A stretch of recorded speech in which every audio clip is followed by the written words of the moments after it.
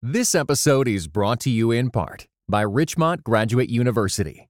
The field of mental health counseling is growing rapidly. Richmont Graduate University can equip you to become a licensed professional counselor, integrating your faith into your clinical practice. Programs are offered in Atlanta, Chattanooga, and online. Apply today at richmont.edu.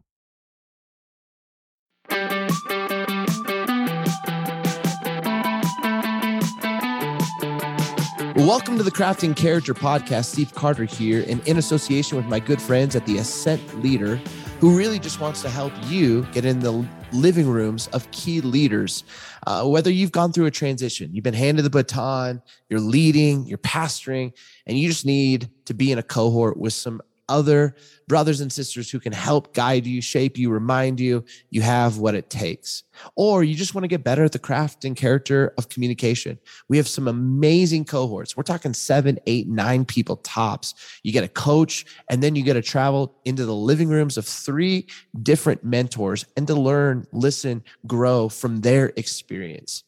Our other partner is Preaching Today, and they've really come alongside the Craft and Character Podcast. Their heart is right on point with ours, and that literally is to help every pastor be inspired. Their soul to be inspired, then to be inspired through sermon ideas or exegesis help, and they've are doing amazing work. You can learn more at preachingtoday.com.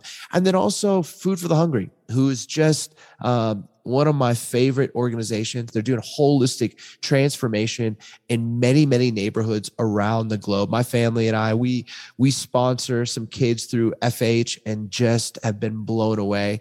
And I'm loving to see how FH is really partnering with some amazing churches in the U.S. to really serve kids around the globe. Well, today I'm excited because I get to introduce you to one of my favorite people on the planet. And I know that probably sounds like what every podcast host says, but literally, this guy I know. He was a professor of mine. He is the president of my alma mater, Hope International University. But for 20 some years, he's just been a man that I have deeply respected. And he's got this unique wiring, and you're gonna see this, experience this, feel this in this conversation, because he went to Bible college. His dad was a pastor to almost be a pastor, but then he also got his master's in counseling, and so he brings this really deep understanding of the human experience, deeply grounded in biblical truth, and then decided just for kicks to go get a PhD in organizational leadership, which helps him become, in my opinion, one of the best college presidents on the planet. His name is Dr. Paul Alexander. He is just salt of the earth, and I'm excited to have him on this conversation in the Craft and Character Podcast, because I want us to talk about anxiety. I want us to talk about depression. I want us to talk about what this is looking like in the life of pastors. And he's actually done a ton of research on it. So without further ado, I want to introduce you to my dear friend, a mentor, someone I absolutely love, and my fly fishing rabbi, Dr. Paul Alexander. I'm glad you're here, my friend. Hey, Steve, it's so good to be with you. And here's how this is how you know your friend was one of your professors, is when you can't stop calling them doctor. So we've been friends forever.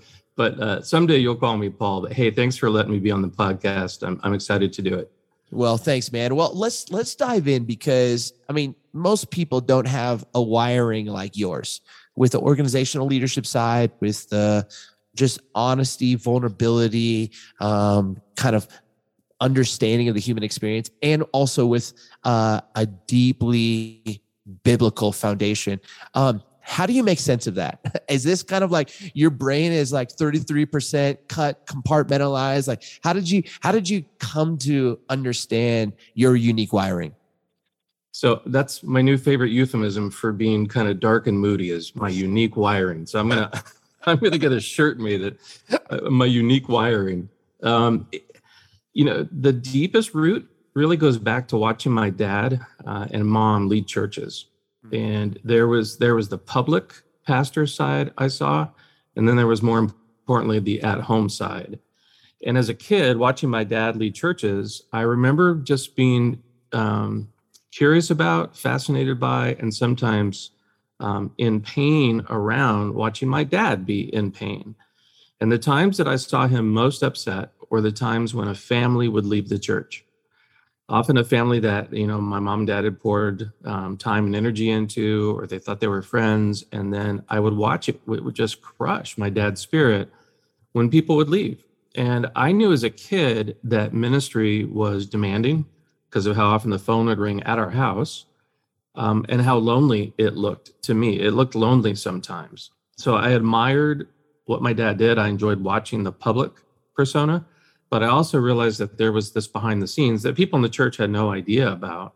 But I've always loved pastors. I knew in college, by the end of college, I probably wasn't going to get a full-time paycheck from a church. I didn't feel that was where God was calling me. I was called more to kind of the behind the scenes support for pastors. And that was part of my journey. The other big part of my journey that I think we'll talk about at the end of the podcast was what happened to me right after college. And that was I went into a really serious depression for just about a year. And I had never gone through depression before. I've never had one as intense as that season. It was awful. But it pushed me toward marriage and family therapy, not just because of a call, but also just to understand like what goes on in our hearts. Why do we sometimes get into a ditch or get out into the weeds? And that 10 months in that darkness changed the trajectory of the way I lead forever. I decided, even as a 22-year-old, that I was going to probably have to be somewhat transparent about the melancholy part of my soul. And so 3 years ago, we had some tragedies here in Southern California, and I decided to be proactive and see if I could go personally help church staffs with depression in ministry. And it was at that time that I decided to go public with my own journey with depression and anxiety. And it's been rewarding, and it's also been a little, at times, embarrassing. And we can talk more about that toward the end, but it's not an easy thing to do. I would much rather talk about victories and success, right, and high points. But there's an opening in the kingdom right now for my little tiny slice to just talk about heart issues. So that's my middle length answer to your question. Yeah, no, I think it's really, really great. And I love how you've not ever lost your heart for the local church, and also the ability to kind of put something together. I mean, it plays into your organizational leadership side. You're president of an amazing college, but also just this desire for the pastors. And it's amazing, like how much of our childhood informs who we become. And just the way that you painted that picture of seeing the moments with your father and your mom, the hours invested, and seeing the baptisms, or seeing the moments of victory and celebration, but also seeing the moments of loneliness. And in a season where there was tragedy, and a season where there was just some pain, I love how proactive you and Dr. Grana actually were. Dr. Grana was my preaching professor in college, and these two men I absolutely love. But you went out to a number of churches to really put together this kind of workshop. Talk about that, because I think for people listening, I want them to understand just, again, your heart for the local church, your heart for pastors, and beginning to engage them in conversations that for many of us, we didn't know how to have. Yeah. Well, so again, it goes back to the tragedy in our area in Southern California 3.5 years ago to about 3 years ago. In a short period of time, we had 3 pastors take their own life. And after the first one, I reached out to my pastor, Gene Apple, at Eastside Christian in Anaheim. Some people would be aware of Gene in our church. And I got a hold of him. I said, hey, I've been working with pastors quietly on the side my whole career. No matter what I'm doing, I'm always at least working with a couple of pastors, consulting or doing therapy, just because I love pastors. And I said, I have some ideas about the factors that could be leading to depression. Do you want me to come talk to the staff? So 75 people there that day. I didn't know how it was going to go. That's the first time that I ever talked about my own journey. And I just decided to be really forthright and direct and pastoral same time, right? The direct and pastoral together is not always easy, but I tried. It was received well. Gene let his colleagues know. And before I knew it, Joe Grana, that you mentioned, Joe and I had gone to about 25 churches and talked to 2,200 pastors in a pretty short period of time, and ran a really simple survey. And that's where I know it piqued your interest to find out, what are the survey results? So what I did is I talked about over the years, compiling my own research, the 9 factors that I have noticed tend to lead to depression for pastors. Do you want me to go through them real quick? Yeah, I would love that. I'll just list them.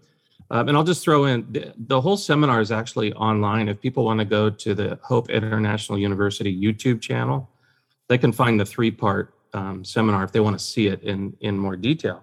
But the 9 factors we looked at were the idea that programmatic success is all that matters, loneliness and boredom.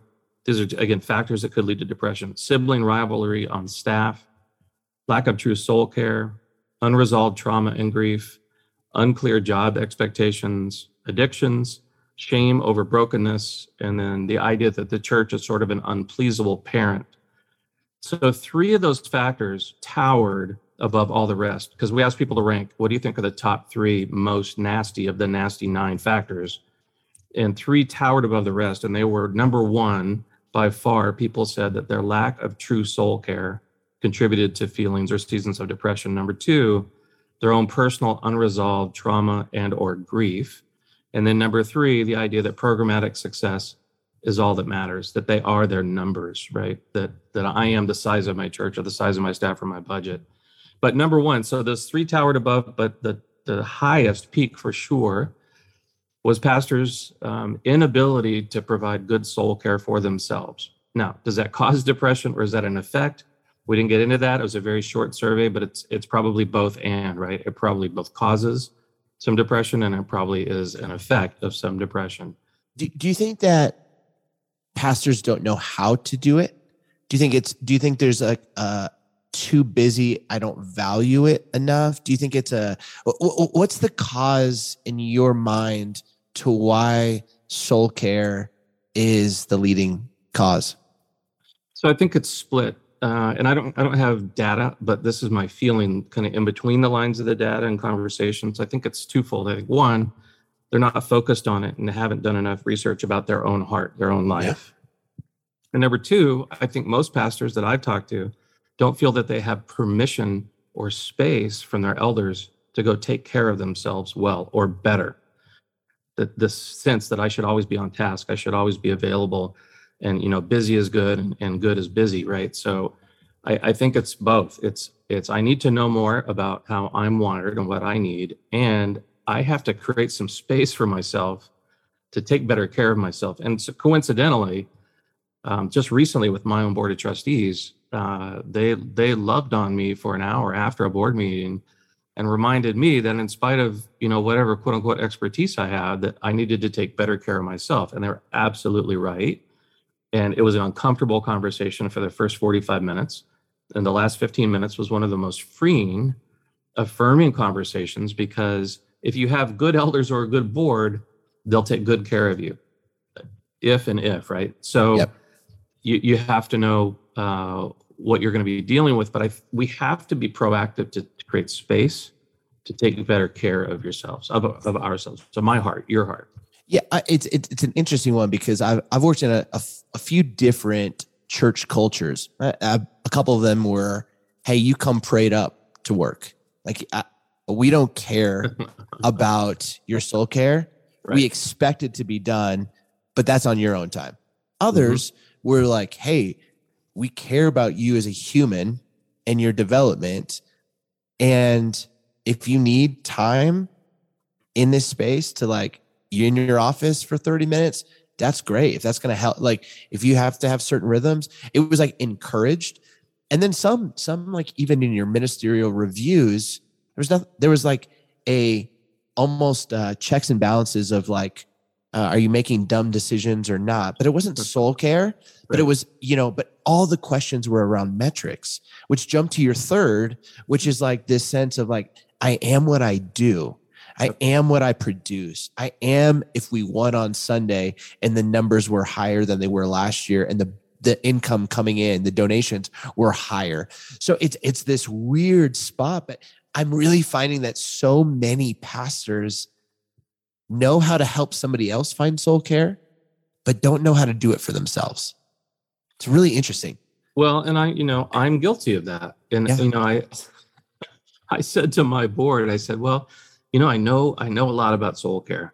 I just am not great at practicing it. And they didn't say much, but when your 11 trustees are all nodding, yes, we're onto something that no matter what we know intellectually, in order to sustain our ministry for the long haul, for 30, 40, 50 years, we have to take better care of ourselves. So, I think it's up to each of us to figure out, what is my internal resistance to taking better care of myself? Do I like the reputation of being a workaholic? Do I get value in that? Do I want to make sure that people see my car here all the time? I'm guilty of that. When COVID broke out, I wanted the first thing that people saw when they came around the corner was to see my car. But, we can go too far with that. But what's my own internal resistance to taking better care of myself? I think pastors think it's selfish. I think they think that it's extravagant. And there's balance. You can't be gone all the time. That's not going to work. But you can't be there all the time either. Because pastoring is a 7-day-a-week job. I know it is. So what does that space look like? So I'll tell you my definition of soul care. Everybody has a different one. My definition of soul care is it's creating a sustainable life so that both me and the people around me live better. Meaning, I'm not an idiot to my wife. I'm a good dad, and I treat the people in this suite well, right? So I work around 8 people in this suite, and I've got a wife and kids. If I'm taking care of myself, those relationships are thriving. If I'm not taking care of myself, those relationships cannot thrive. So number 1, creating space. Number 2, creating space to think and feel. Pastors and Christian leaders that I work with are excellent at compartmentalizing things intellectually and lousy at understanding our emotions. So creating space to both think and feel. Number 3. Real quick. Play that one out though. Like, what does that look like? Is that a staring out the window? What does think and feel? Really take that down just a little bit deeper. So I want to go back to one of our findings that one of the contributing factors to pastoral depression is unresolved trauma and grief. And most of us, when we have those heavy duty hits in our lives, I think of them as accidents, not a door ding, but an accident. We don't let ourselves feel the feelings of the pain, the anger, the sadness, the resentment. So we compartmentalize it and we tell ourselves, we're fine, move on, I'm fine, move on, I'm fine. Loss is a really simple way to look. What are the losses I've experienced in my life and in my ministry? I know when one of my mentors died, and I'll choke up just telling you the story. Dr. Doug Dickey was one of my guys, right? And you know the reputation of Doug. I don't know if you knew Doug or not. He was a legend. Yeah, he's a legend. Just a legend. And he was unlike anyone else that I ever sat under. And he became a father figure to me and a friend at the same time, right? When he died, I did not let myself feel the feeling of that loss. And I had a friend who's a psychologist pull me aside one day and she said, "You have not done any grief work around Doug." And I said, "Yes, I have. I cried." She said, "How long did you cry?" I said, I cried for like 10 minutes. And she looked at me, I'm 29 or 30 at the time. And she goes, "That's not grief." And she said, "I dare you to spend a day somewhere away from here and just think about Doug all day." It was one of the most therapeutic things I've ever done. And it was awful. It was hard work. And I went down to my mother-in-law's house by the beach. She was at work all day. And I sat in a big chair and I just thought about Doug. And it took a couple of hours to realize that was pure, awful, traumatic hurt. And I think that's typical for men.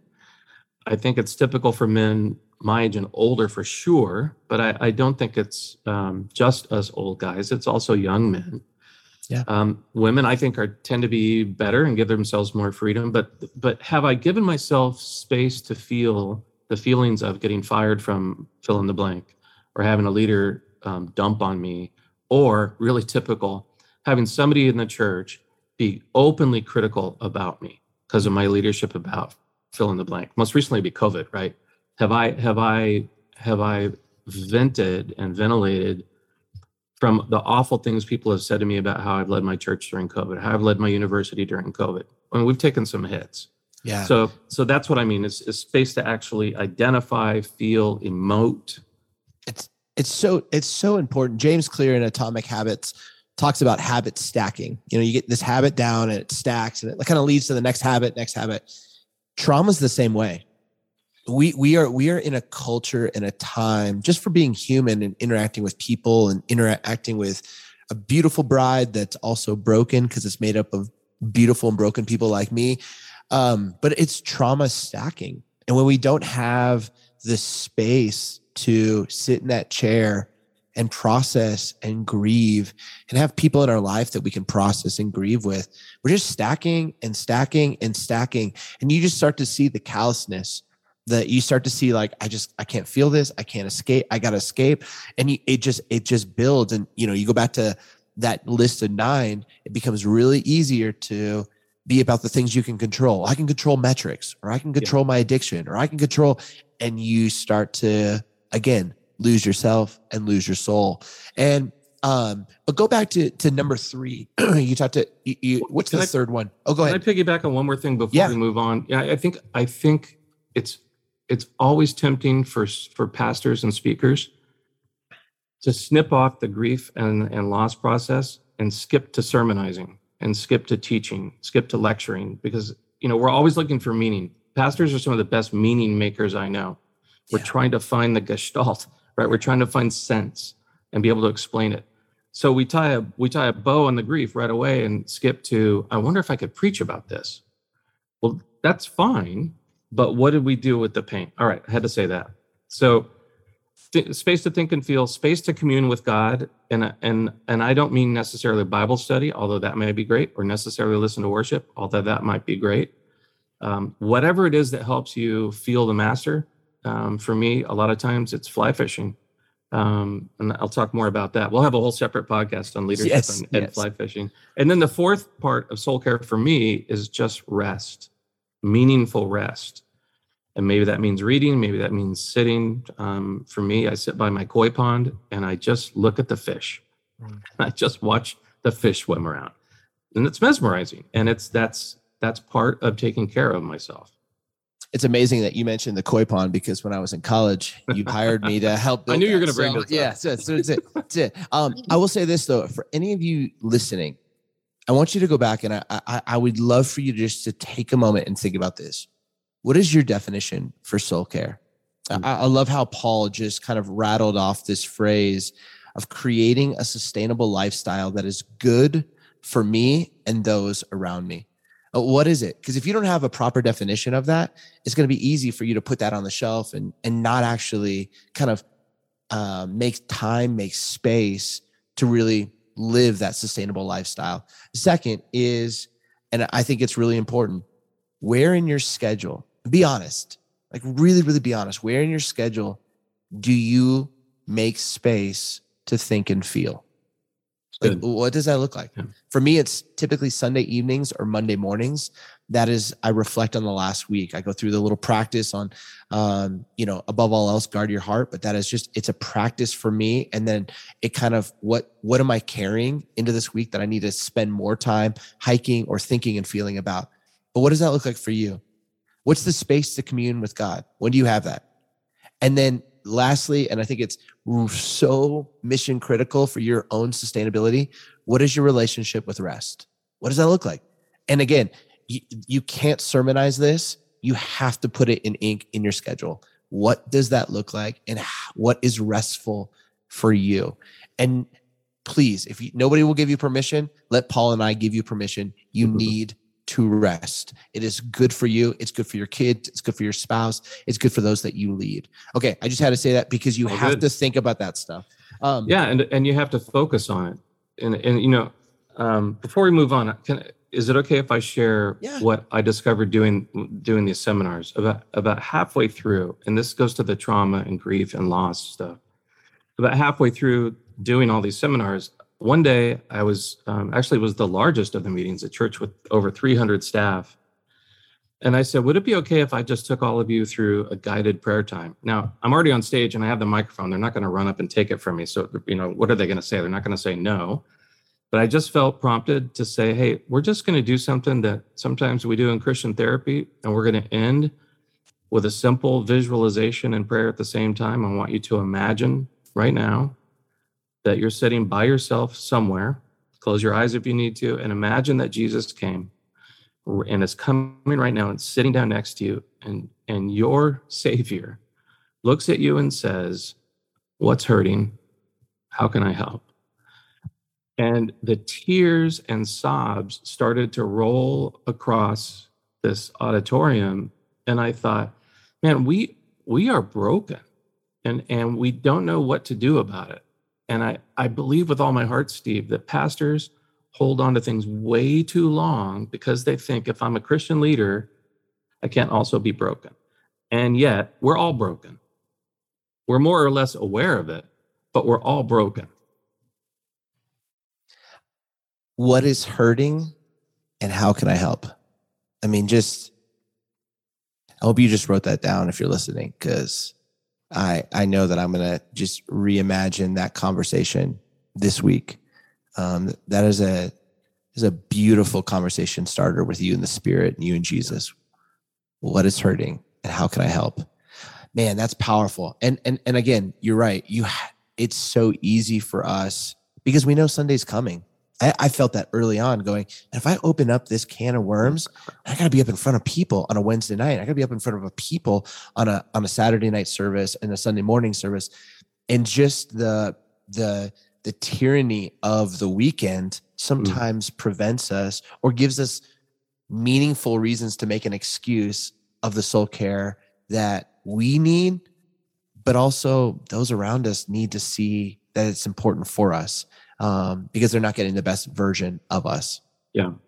And I think as men, we're afraid that if we start to unravel, that we're going to completely unravel. Yeah. And we don't. We unspool just enough. We don't lose control. We don't turn into whatever we think we're going to turn into. You just have to unspool a bit and let the Holy Spirit minister to us and not sermonize it, not be looking for how can I translate this into a message or a lecture. Just be present with the Lord and allow him to take care of you and your heart. Yeah. Well, I mean, I love how this began out of just the tragedy. And I knew two of the three who died by suicide. And it's just heartbreaking all around. And but, you then kind of walk into 2020 and COVID and self-care. Like, is what like for you goes, oh yeah, that's totally crossed over. Same research, same information. Like, and then what surprised you about what COVID revealed for self-care in us and in especially pastors? So, up till now, we've been focusing mainly on depression. As COVID started spinning up, I reached back to a few of the pastors that I knew would say yes or were likely to say yes. And I say, hey, you want me to do a part 2 on self-care during COVID? Because all of us that were leading anything during COVID had this extra pressure of how do I take care of people? How are we going to survive financially? How am I going to do this without losing my job? How am I going to satisfy people on the right and the left? And what I found is that now we're having an anxiety discussion.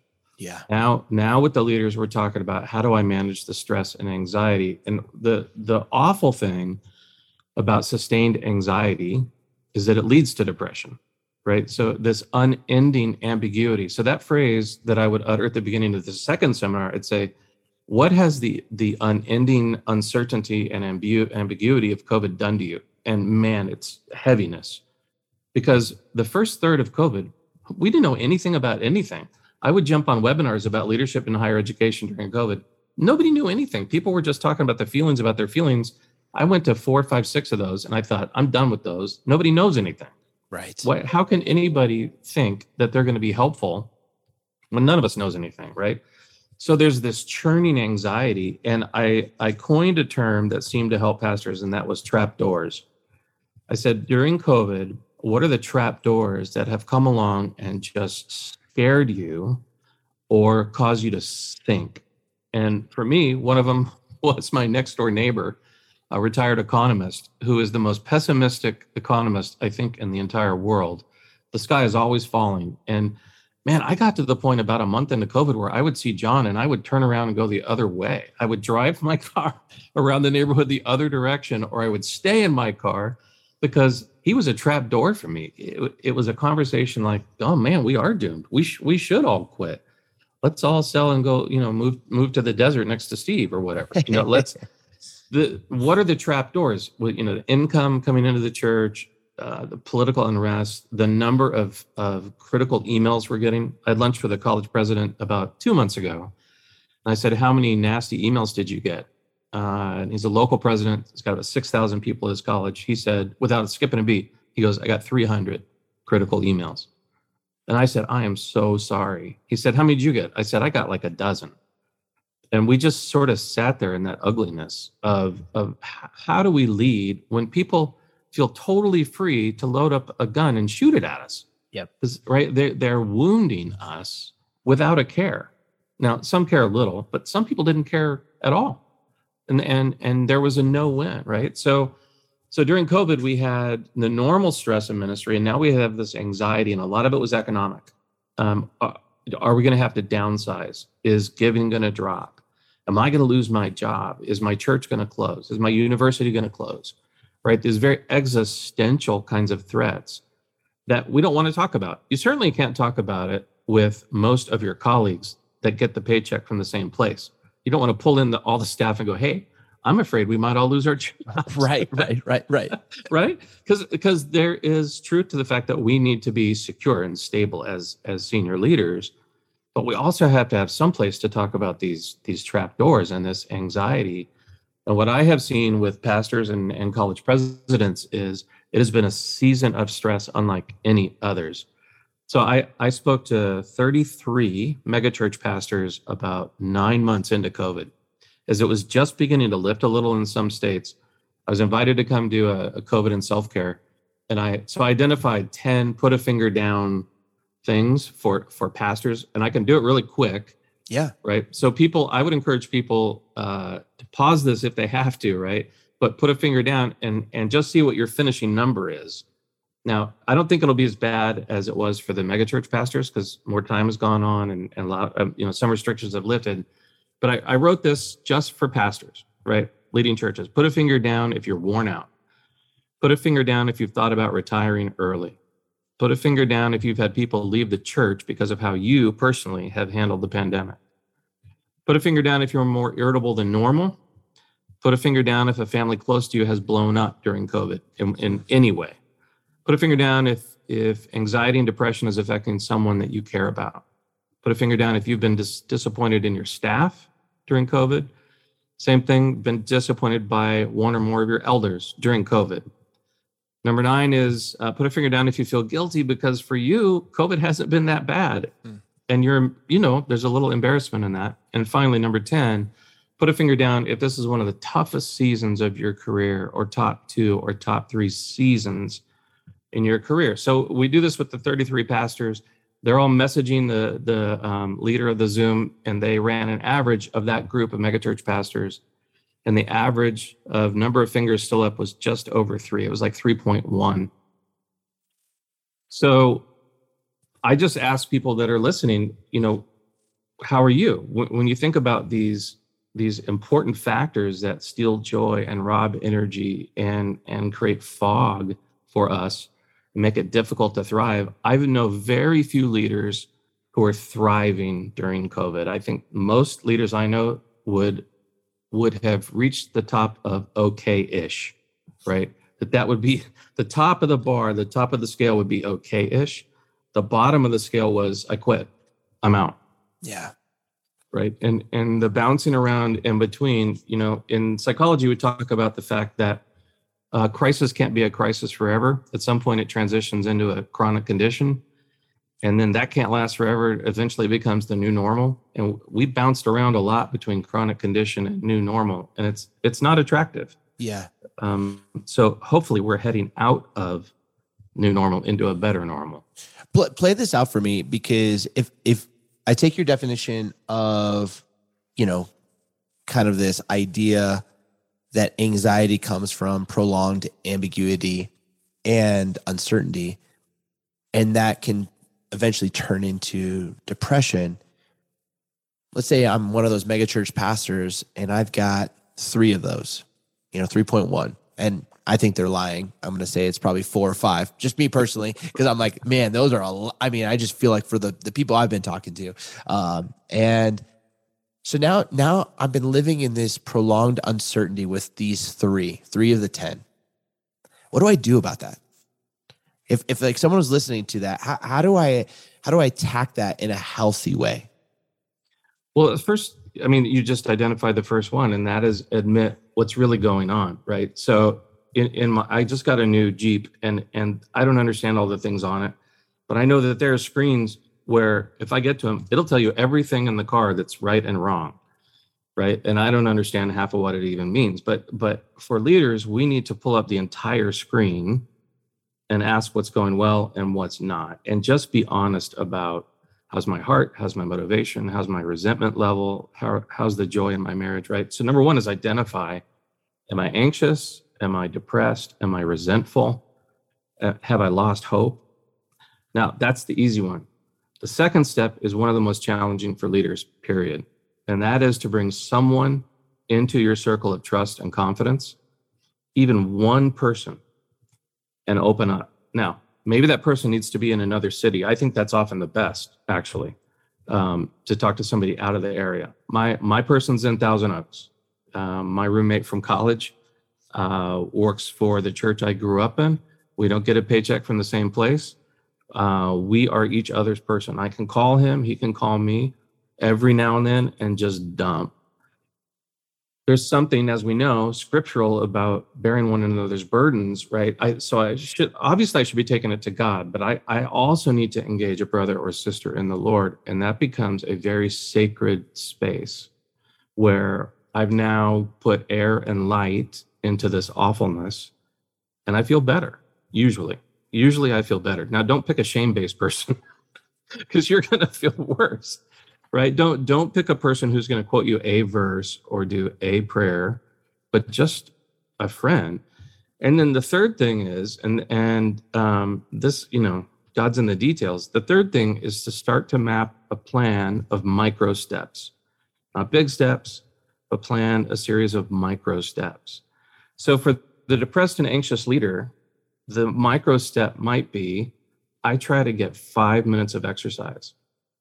I try to listen to 3 worship songs, right? I call one friend this week. You know what your micro steps are, right?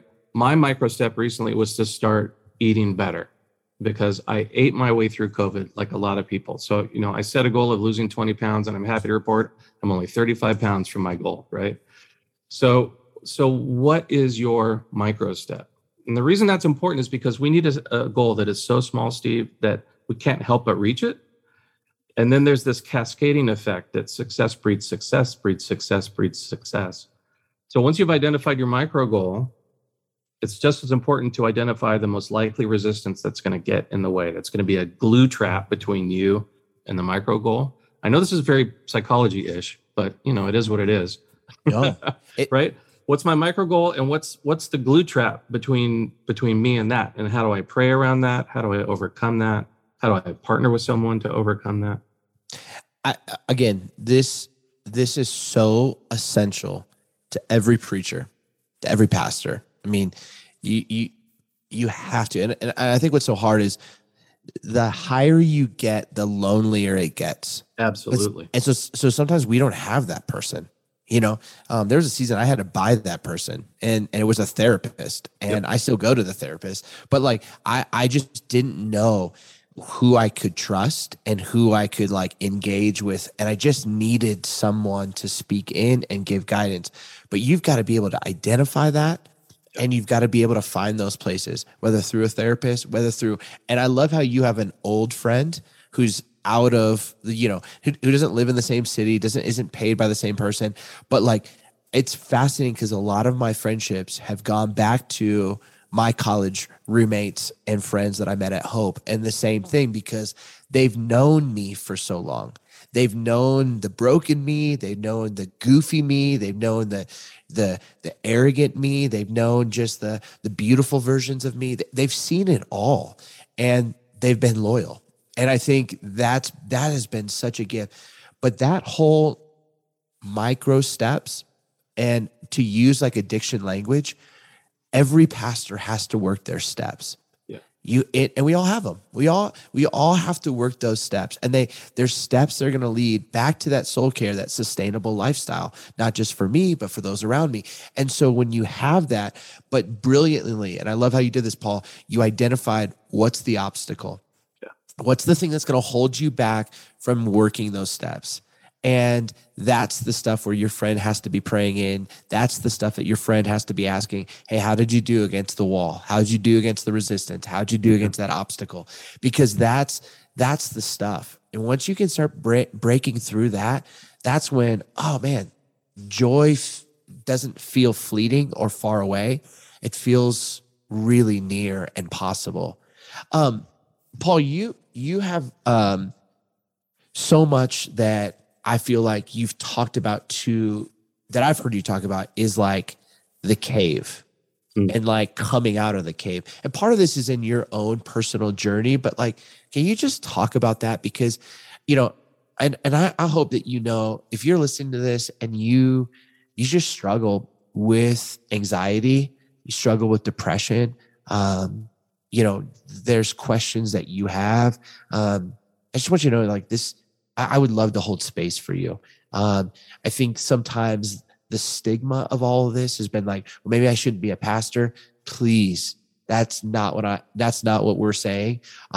We want you to be as sustainable lifestyle as possible. So seriously, like, just if there's any moments as you're hearing this, what I love about Paul is I had the privilege to go back to my alma mater and speak. And here was a college president standing up, and he shared with the students his journey. And after he went, a student shared their journey. And I just sat there and I just said, how beautiful is this? Is that anxiety, depression, the cave is actually being normalized rather than stigmatized or hidden. And there's something that happens when someone as gifted and as human as Paul Alexander is, gets up in front of his people and speaks honestly. The room just felt like it, even though it could seat 1,000 people in that room, it felt like everyone was like in the front row. We were all in this together. So that's what I love about your leadership and how human you are, how pastoral you are. But you're the kind of leader I absolutely love. But talk a little bit about that cave, because I think it's really, really important for those who might be listening. So it's only been, thank you for those nice comments, Steve. I appreciate that. It's only been the last probably 4 years that I've come upon this picture or image of the cave. And it came from a time of high stress for me when I was just going out of my mind with stress. And a buddy of mine who's a pastor just texted me the passage in Psalms of, where does my help come from? I look to the mountains, my help comes from the Lord. I think I got that out of order, but you know the passage, right? I started thinking about that and I thought, all right, I was up in the Sierras when my friend sent me that. I pulled the car over, I looked up at the mountains and I stared at them. I rolled the windows down. It was freezing. There was snow and I thought, yeah, nothing. I don't feel any better looking at the mountain. Right. But the context of that verse refers to a time when David was running from his soon-to-be father-in-law. Saul wanted to kill him. So the only choice that David thought he had was to hide in the cave at Adullam. 400 of his broken friends show up. It's in 1 Samuel 21, 22, 23, right? It's this story I had forgotten. David runs and hides in the cave. 400 broken people join him and anoint him leader of the 400, dysfunctional people. And I thought about, there is tremendous relief hiding in the cave, but absolutely only as long as we have to. That, there's a hard cut in the passage, and you get the impression that he only stayed in there a short period of time, a day or two or three. And I started thinking about my own journey and about the fact that my tendency my whole life has been, when I'm hurting, I retreat to alone, solitude, isolation, and quiet. Now, that's great for a day. That is really bad for a week or a month or longer, right? So there's this love-hate relationship with the cave. All of us who are introverts think the cave is the best because that's where we get energy. I'm off to the cave, right? But the cave is also a really distorted place to live because our eyes start adjusting and they shouldn't. We start thinking, hey, the cave's not so bad. I can see pretty well in here. I don't need people. I don't need light, right? I think one of the hardest things to do when we're hurting, one of the hardest things for me to do when I was 22 was take a step out of the cave. And in my case, I had to allow someone to pull me out of the cave. I had a childhood friend who showed up at my apartment. I was about a month into that black place I was in. And he knocked on the door and he said, where have you been? Because you could go off the grid easily before cell phones. He goes, we're going out. And I said, no, we're not going out. You're going out.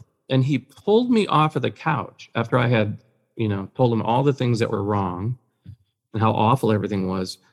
And my friend loved me enough to stand up, pull me off the couch and say, we're going down to Balboa Beach and I'm going to buy you dinner. And I stared at him like, you're an idiot. I'm not going with you. And he loved me enough to wait me out until I said, fine. And I get emotional every time I tell that story because it made all the difference in the world to let someone pull and humble myself enough to let someone do that. Now, if you don't have a friend like that, you're going to have to decide as an anxious or depressed leader that you are going to have to take a step. And here's why. At the risk of doing something I hate, I'm going to simplify everything down to one verse. And I don't like it when people do this to me. I really don't. I don't like it when I have a complex situation and they say, well, here's a verse for you. It's so much more than a verse. It's a principle of health. When Jesus in Matthew 11 says, come to me, you who are anxious, depressed, weary, heavy laden, right? You who are burdened, come to me. And I missed this for 50 years, 55 years. I'm 59 now. 4 or 5 years ago, I thought that next part of the scripture is one of the most important parts of scripture for our hearts in the world. Come to me, you who are weary and heavy laden, and I will give you rest. So a few years ago, I just started trusting the I will. And the I will requires that I take the first step. It requires me taking a step. But Steve, when I take a step, the Lord takes a step to me. And I don't always know how or why, but sometimes it's a person that steps on his behalf. Sometimes it's a passage. Sometimes it's remembering something good. David was constantly bringing things to mind when he was down. I recall, and he has a lot of I recalls. We cannot live in the cave, man. Jesus doesn't want us in the cave any more than God wanted his son in a tomb. And yet so many leaders, we've gotten so comfortable in the cave, we're terrified of taking steps out. And one of the reasons is we're embarrassed. I didn't talk about my journey until 3.5 years ago because I was terrified. I thought it would lower people's opinion of me. I thought I might lose my job. I thought I would, it's like that dream where you go to school and you don't have any clothes on, right? So is that not a common dream? So it's one of my, right? So I had this feeling like I was going to be totally exposed. And what I have found is quite the opposite. If I'm willing to be transparent in the name of the Lord, God seems to bless that. Now, for preachers, I don't think you can say, therefore, based on what Paul's experience was, I should go be super transparent in my pulpit because I don't know your setting. I would be reluctant to do that unless you ran it by some trusted advisors. I would want to know the transparency setting at my church. Can I be 5% transparent? Can I be 40% transparent? I don't know that it's helpful for pastors to be 100% transparent. But that's just my own my own experience and my own judgments based on my age a lot. My dad's 90 and still pastoring. And I think he had a class in college called "Don't Tell Anyone Anything," right? So that generation didn't tell anybody anything. And young millennials want to tell everybody everything. Somewhere in between is the right spot, I think, for us as leaders. So, well, the way I always think about it is if you have a healthy therapist, a healthy spiritual director, a mentor, and a couple close friends, if you have that space to talk and process through, typically when people overshare, I can go back and go, hey, tell me about how you process that with your mentor or your close friends or a therapist or a spiritual director. And they're like, well, I don't have, and so, but when you have that, the crux or like the actual thing that needs to be shared to the community will come to the surface. I've just seen it happen again in my own life. I love how someone showed up for you.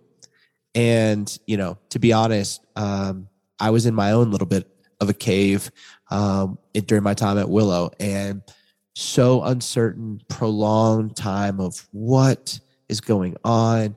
And I'll just never forget when you and Dr. Grana showed up and just an epic meal and sitting in an office backstage. I felt were able to pull me out and allow me to see a lot more clearly, which just, again, amazing the power of just showing up. And so some of us listening, we know some of our friends, maybe went to college with, maybe we've been in ministry with, and they're in that cave. And maybe there's just someone you need to show up for in this week between, Christmas and New Year's, or you need to show up for in early January, just because will mean the world to them.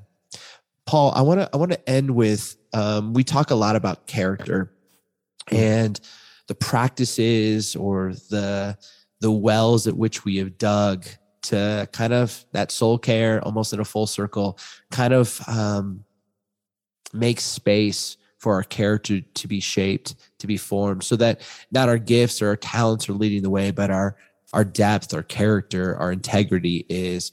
Talk about what that looks like for you. Because, you're someone I deeply respect, admire, love, adore. But it's yes, you have the right question. Yes, it is. You can drop a joke at times. Yes, it is. You can unpack a text or a complex, therapy or trauma situation well. But it's really, it's your vulnerability and your character that, for Sarah and me, we just absolutely want to be more like. Talk about what you've done to have your character lead the way.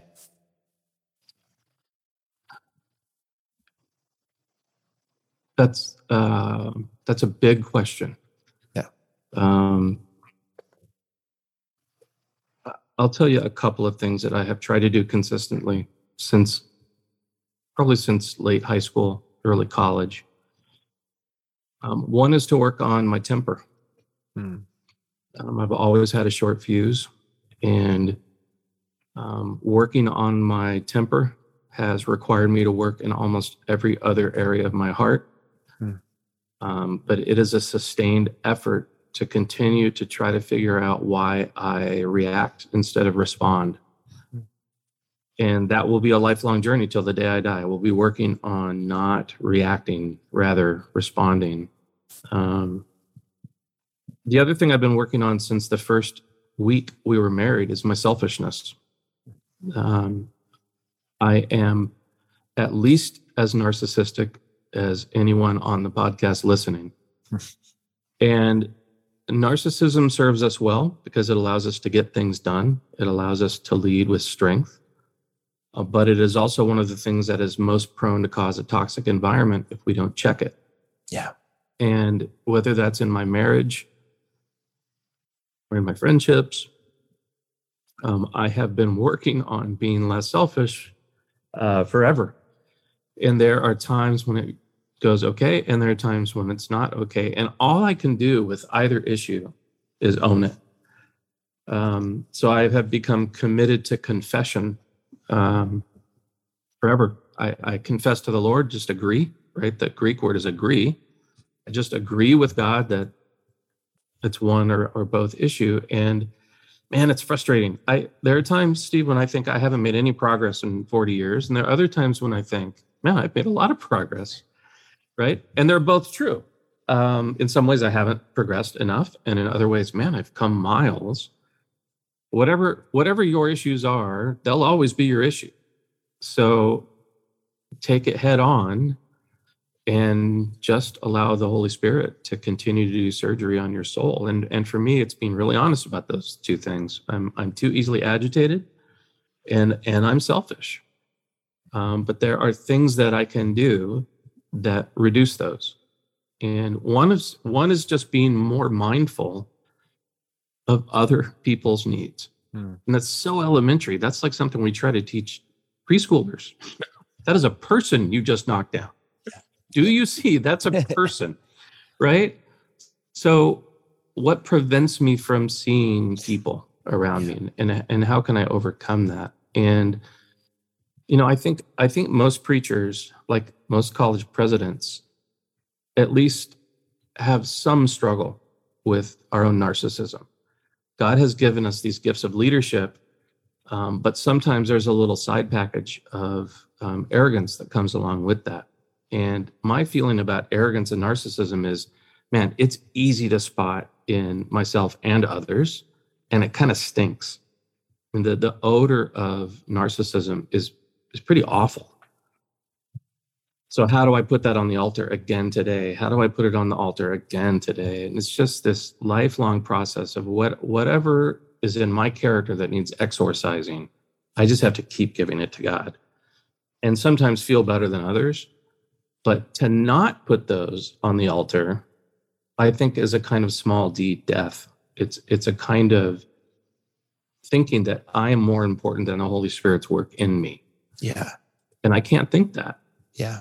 I have so much growing to do. Miles and miles in front of me. And all I can do is be honest and allow the Spirit to keep working. That's so good. Yeah. Mantra that I have is honest and human, know, and, just the sooner you can be honest and agree with reality of the places that we all fall short in, but like the places where you specifically fall short, and then go to work and not, and I think that's the piece. What do you do for fun?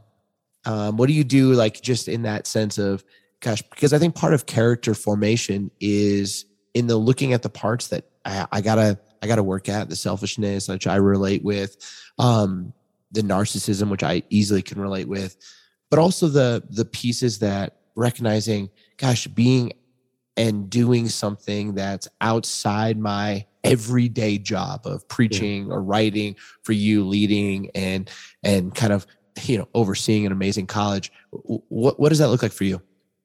Well, I do a few things. One is just try to spend quality time with Leslie, which for us means, thank you, which for us means going out to nice dinners.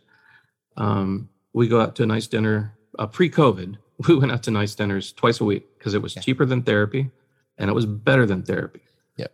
The next thing I do is I golf. I try to golf at least 9 holes a week because that is pure therapy. I don't keep score. That also makes it therapy. The most restoring thing that I do for me selfishly is fly fish. And I'm 6 hours from good fly fishing, so I can't get up there very often, but I can think about it and I can plan. And there's something about the restorative nature of standing in water and throwing a fly line 30, 40, 50 feet, whether I catch a fish or not that day. I don't know what it is. I don't know what it is about water or that setting. I just know that's whatever's happening there is God. And I don't know if I can even put in words what that does. I know a couple of days on the water give me enough gas to last about 3 months. Wow. Yeah, for sure. I mean, for real. Well, I think that's a profound statement. A few days on the water can give me enough gas to last a few months. I think every leader and every pastor listening to this, you should think about that. What do I do for fun that gives me enough gas to make it a season?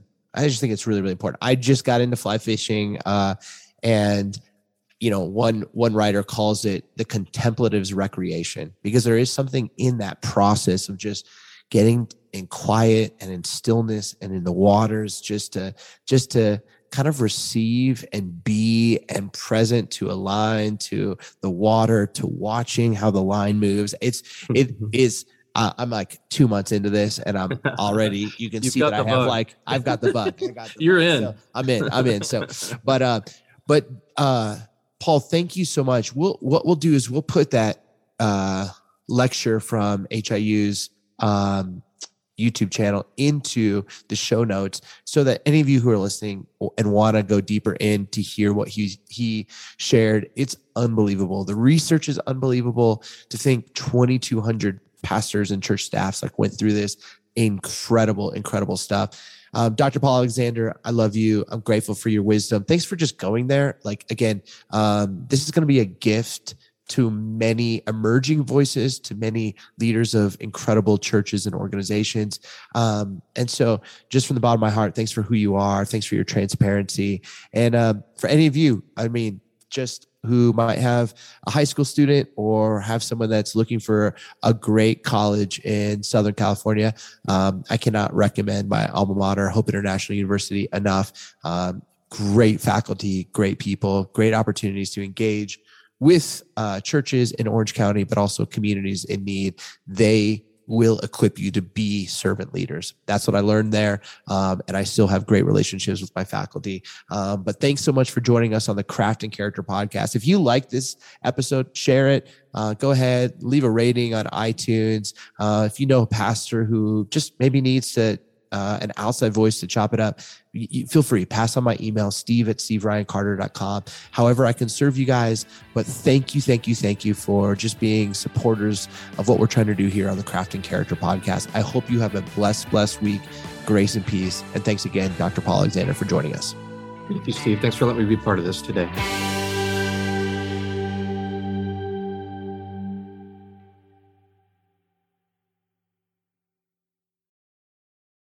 This episode was brought to you in part by United We Pray. United We Pray is a podcast devoted to praying and thinking about racial strife, especially between Christians. Come join us in praying for the unity of God's people.